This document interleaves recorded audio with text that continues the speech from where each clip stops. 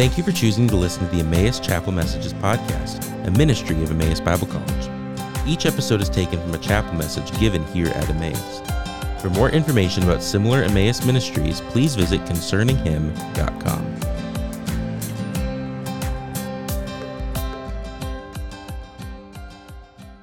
Good morning, Emmaus Bible College. It is good to finally be here. I know it's been a long time coming, but the school's just been very gracious.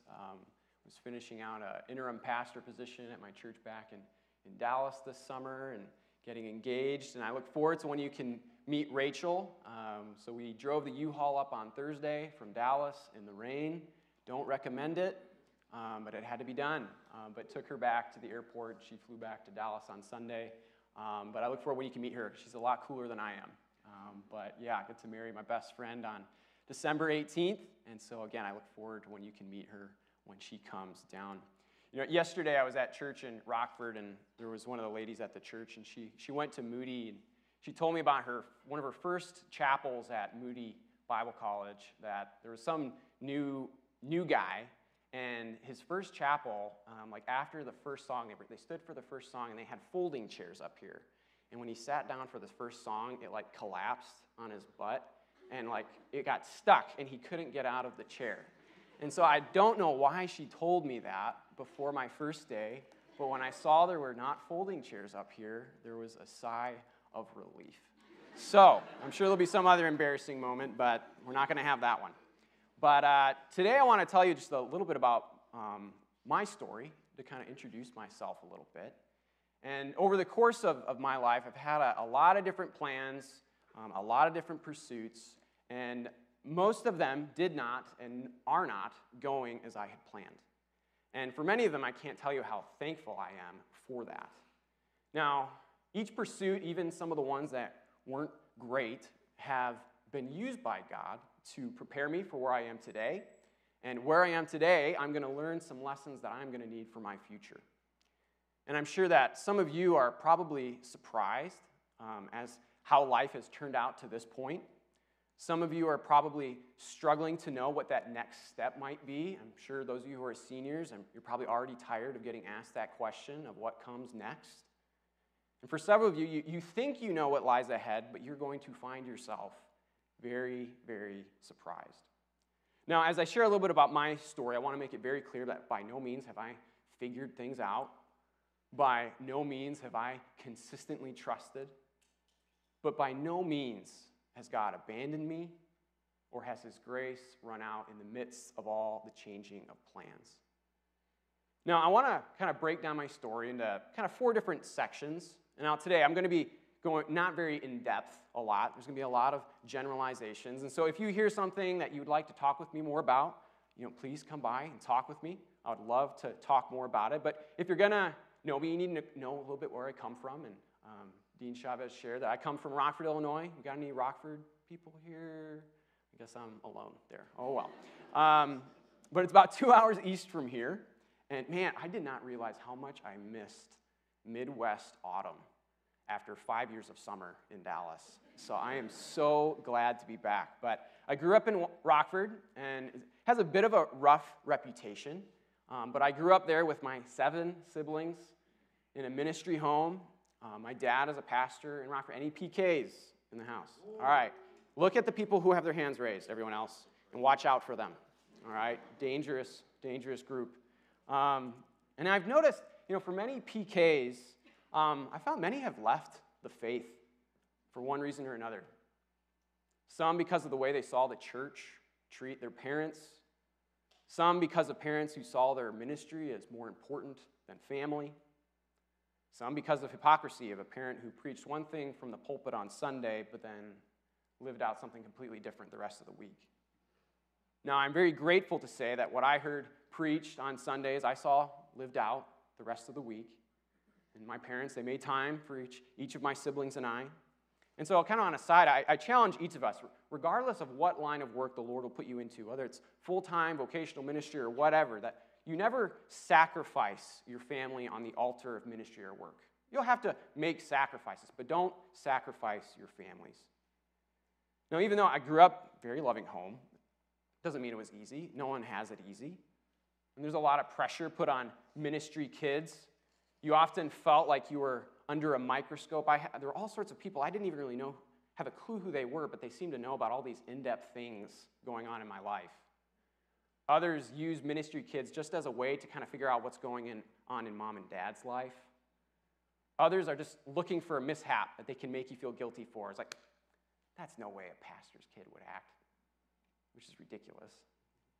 Now, some of the pressure I would put on myself and try to live up to my PK status, whatever that means. But during my time growing up, the Lord graciously showed me that my walk with God was just that. It was my walk with God.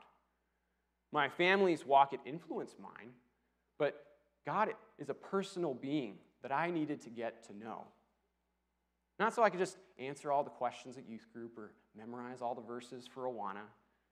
It was to get to know Him, to learn to fear Him.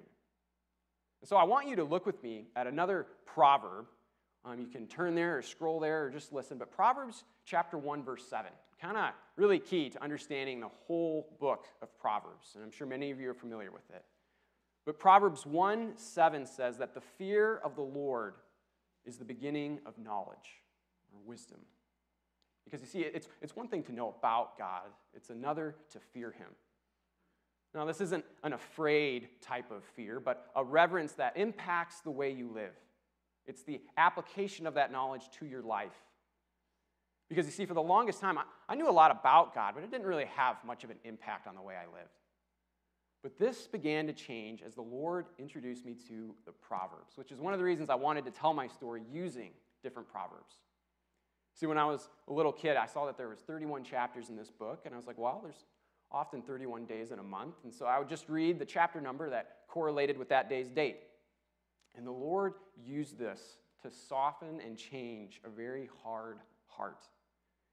I began to try and understand what words like righteousness and uprightness and folly and wisdom meant. I began to see that in many ways, my life, it more closely resembled that of the fool instead of that of the wise man in Proverbs. But in this growing fear of the Lord, it slowly began to change. It changed the way I treated my family. If I had any family members here and you asked them about little Brooks, they would have some horror stories for you. It changed the way I looked at Scripture and at church and prayer. And again, by no means did I or have I come to this perfect knowledge, but the fear of the Lord, it's the beginning of knowledge, not its end. And time and again in Proverbs, it talks about the wise person continuing to seek understanding. And this is what I wanted to do. And so let me ask us, here at Emmaus, are we here seeking more knowledge about God, or are we seeking to learn the fear of God that leads to true knowledge? You recently had a chapel speaker here, I think a week or two ago, who said that wisdom is being skilled at applying God's truth to the way you live. Being skilled at applying God's truth to the way you live. And this doesn't come from just knowing about God and His laws. It comes from knowing Him and His character. But again, knowing God, it's not about just being introduced and having an acquaintance with God now. It's about an ongoing relationship filled with hope, even when some hopes are not met. And that leads me to my second proverb that I want to share with you, which is Proverbs 13:12. Proverbs 13:12 says, "A hope deferred makes the heart sick, but a longing fulfilled is a tree of life." And I feel like this verse kind of encapsulated much of the next stage of life from high school to college. You see, prior to high school, I'd been reading those Proverbs, and they had impacted me in many ways. My faith was developing. But I also had not been put into many situations where that faith was really tested. But all of that was about to change. Because you see, I do not like change. I often like things to be comfortable and predictable. But a seminary professor once said that change it's not an enemy, but an opportunity. Now, it's often hard to feel that way when you're in the midst of change, but it's true. An opportunity to watch the unchanging nature of God prove faithful when everything else around you is changing. Perhaps some of you who are first-year students, maybe you're leaving home for the first time. Perhaps some of you have left home states or home countries and you've moved to Iowa. And many of you who come from warmer climates, you are probably going to feel particularly homesick when winter rears its ugly head in the coming weeks. But you see, before I started high school, I was a fairly confident person who enjoyed his comfort and stability. But come high school, I switched from being in a home school to a local school in Rockford. And at the same time, my church, we left the church that I had grown up at. And so in a matter of a very short period of time, the life and friends I knew were almost non-existent, and everything around me was changed. When I started high school athletics, my hope of being successful on the athletic field, those hopes were quickly dashed, and so that hope was deferred. Friends were initially hard to come by, and loneliness and fear, depression, and anxiety was the theme of day-to-day life. And I wanted to quit. I wanted to go back to the way things were because my heart was sick, as it says in Proverbs 13. But towards the end of high school, things slowly started to gain traction. I slowly began to see God in the midst of the mess. I slowly began to see that faith, it wasn't about contentment because of comfortable circumstances. It was because of the one in control of those circumstances. The professor told my classmates and I that you can't put your hope in a change of circumstances. You must put your hope in an unchanging God. It was also during this time towards the end of high school that I started dating this girl that I had had a crush on since junior high. You know that first crush you have in junior high? And you have to really work yourself up just to say hello, or you try to do something really impressive or cute and make sure they see it, but then you make yourself look like a fool in front of them. So that was this girl. And I started dating her towards the end of high school. And so high school seemed to be finishing really well. And then I started attending a really fun community college with several of my friends, and then I got accepted into my dream school, and it was like all of these longings were being fulfilled. But then came junior year of college. See, I felt like I had made it through that valley of change those first few years of high school, and that since I made it through, God was now giving me all these things that I wanted. And yes, God was gracious. Each day was a blessing, but we put ourselves in very difficult places if we think we reach paradise this side of eternity. Yes, we experience glimpses, and we give thanks for the blessings we receive, but our hearts will experience sickness. Each of you, I'm sure, have, and you will continue to have hopes deferred again in your lives. But this is not where our final hope is. There is a hope that is sure, and that is the restoration of all things when Christ comes again to restore his world. A longing fulfilled is a tree of life. Now, I don't think that's exactly what this verse is talking about, but our hope, it is a tree of life. The tree of life that it talks about in Revelations that will bring healing to the nations. And praise God for that sure hope, even when others are at times deferred. And it was that which I was going to need to hold on to in this difficult season, because within a few months of that junior year, again, I was off at a school where I knew no one. I had left my hometown, my family, my church, and then halfway through that year, my girlfriend and I at the time, we were kind of, talked about engagement, but then right after winter break, we broke things off after several years, and it felt like this whole world of comfort that I had built up for myself all of a sudden was torn down in a matter of moments, and my heart was sick. But as we shall see, God had greater plans in mind. As I said earlier, in my life, I've had a lot of different plans. As a little kid, wanted to be a professional athlete. Obviously didn't happen. Junior high, I looked into a career in the military. Towards the end of high school, I had no clue what I wanted to do, and so I went to community college, and at the beginning of college, I started to look to study law enforcement and become a cop. But the Lord made it so evident, Brooks, you're not pursuing that for me. You're pursuing that for you, and that's not the path I have for you. And you know what? I felt okay with that because I knew he was right. And so my next area of focus was to study history. I always enjoyed it, but wasn't exactly sure what I would do with it. So I looked at teaching, and then they told me that would be an extra year of school, and so I said, no, thank you. Then I thought about museums. I loved going to the museum. And so I started to study, become a museum curator. But you know what? there was an assignment my last semester of college where I had to catalog this 300-year-old turtle shell. So I had to stare at this thing for like 2 weeks. And eventually I came to the point, I was like, you know what? I don't think I want to do this either. And now, there's a lot more that goes into that job, and no offense and nothing against turtles, but that wasn't for me. And so again, I'm back to square one and starting to think like, okay, God, why do you seem to be putting me in all these different paths and just seem to bring me to another dead end? Now, before I continue with that part of the story, I want to read another proverb, another one I bet you're familiar with. Proverbs chapter 3. Proverbs chapter 3, verses 5 through 6. And it reads, "Trust in the Lord with all your heart, and do not lean on your own understanding. In all your ways acknowledge him, and he will make straight your paths." Now again, by no means did I live this out perfectly in this season.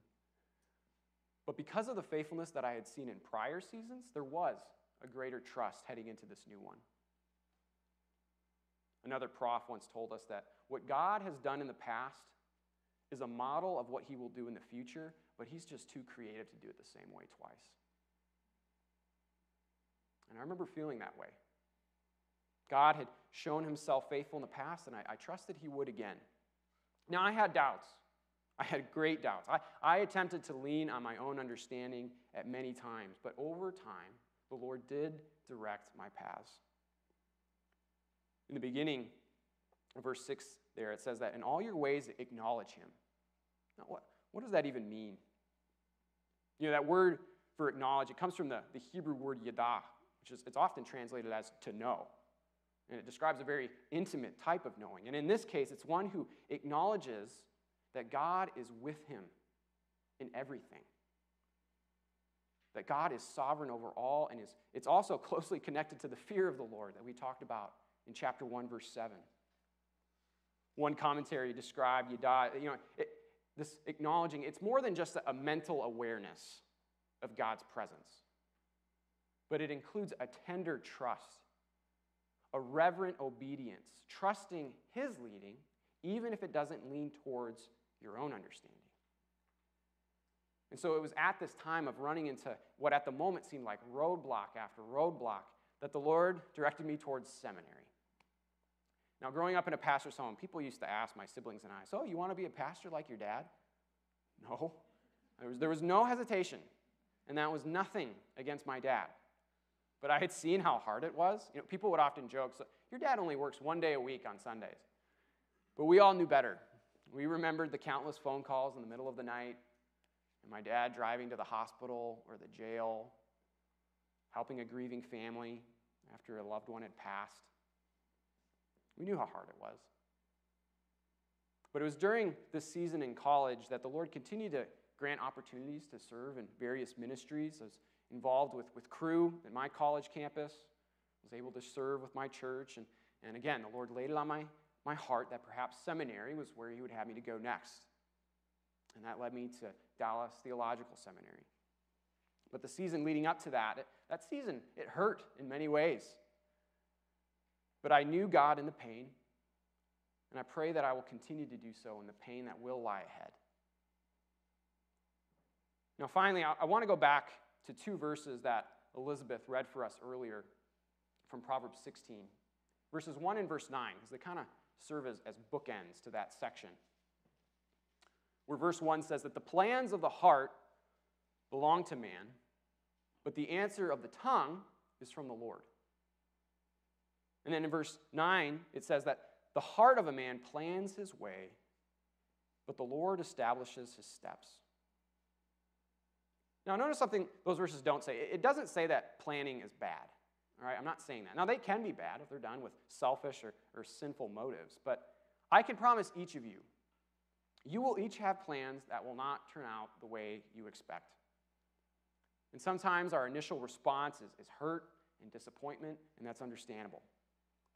Sometimes it's relief because you knew that was not going to be a good decision.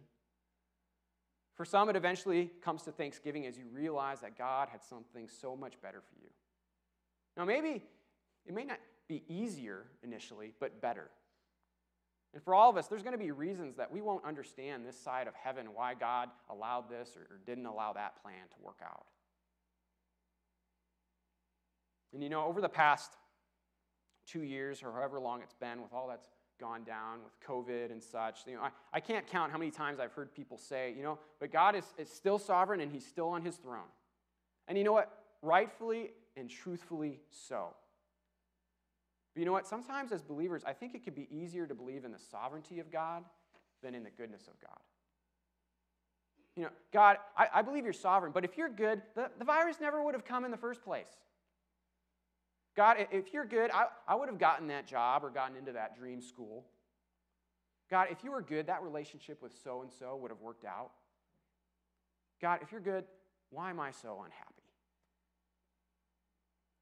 But you know what, ladies and gentlemen, a lesson I've struggled to learn, I'm still struggling to learn, is that God it's more about what is good for us than what makes us happy. And it's not as if those things are always separate, but God will allow things that we would not have chosen for ourselves.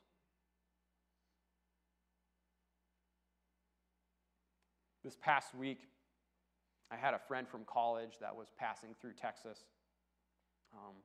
And we had served at Cru together at the University of Illinois. And our senior class, there was a group of about 12 of us that we were as close as could be. We took road trips to Florida. We had led Bible studies together. And I remember our final evening together before graduation, all standing in a circle, singing and praying together as we were getting ready to be commissioned out from Illinois. And since moving from Illinois, I had lost touch with many in that group. And I was devastated to hear when I was talking with my friend last week that he told me that a vast portion of that group, they want nothing to do with God now. I mean, these were people that were on fire, at least to the eye. And now they want nothing to do with him. And it led me to wonder, what is it about our view of God in college that led to such a shallow faith? And no, I'm not trying to play the salvation police, nor am I seeking to condemn my friends, because they're still they're my friends. And I pray earnestly that myself and them come to see and know the person of Jesus better and his desires for us. But I wonder how many of us were, at that time in college, maybe we were more concerned about comfort and happiness, but as soon as that was taken away, everything else went with it. I'm worried that we believed in the sovereignty of God, but we didn't believe in the goodness of God. It reminded me of the parable of the seeds and the seed that was scattered on the rock. It says that it sprang up quick, but in time of testing, it fell away. Or the parable of the house built on the rock versus the one built on the sand, when Jesus said that everyone who hears these words of mine and does them will be like a wise man who built his house on the rock. And the rain fell, and let me tell you, it will fall. And the floods came, and it will come. And the winds blew and beat on the house, and it will blow and beat on the house. But it did not fall, because it had been founded on the rock. And everyone who hears these words of mine and does not do them will be like a foolish man who built his house on the sand. And the rain fell, and the floods came, and the winds blew and beat against that house, and it fell. And great was the fall of it. You see, it can be really easy, and especially at a Bible college, to think that since we're hearing all these biblical things, we're around the Bible all the time, that my house, it must be built on the rock. But your time here, guys, it's not as much about accumulation of information, it's about transformation. It's not just about hearing the word, it's about responding to it in the power of the Spirit. It's not about knowing all the right answers, it's about knowing him in all your ways. It's about knowing the right person. It's about knowing Jesus. And so I hope today has encouraged you. I hope maybe some of you heard your own stories when you heard mine. Or that something that you heard will help you as you will face situations that are yet to come. I don't know what you will all face, but I can promise you this, that God goes with you, that he's not going to change, that he is sovereign, and he's also good. Know him in all your ways, and he will direct your paths. Would you bow your heads with me?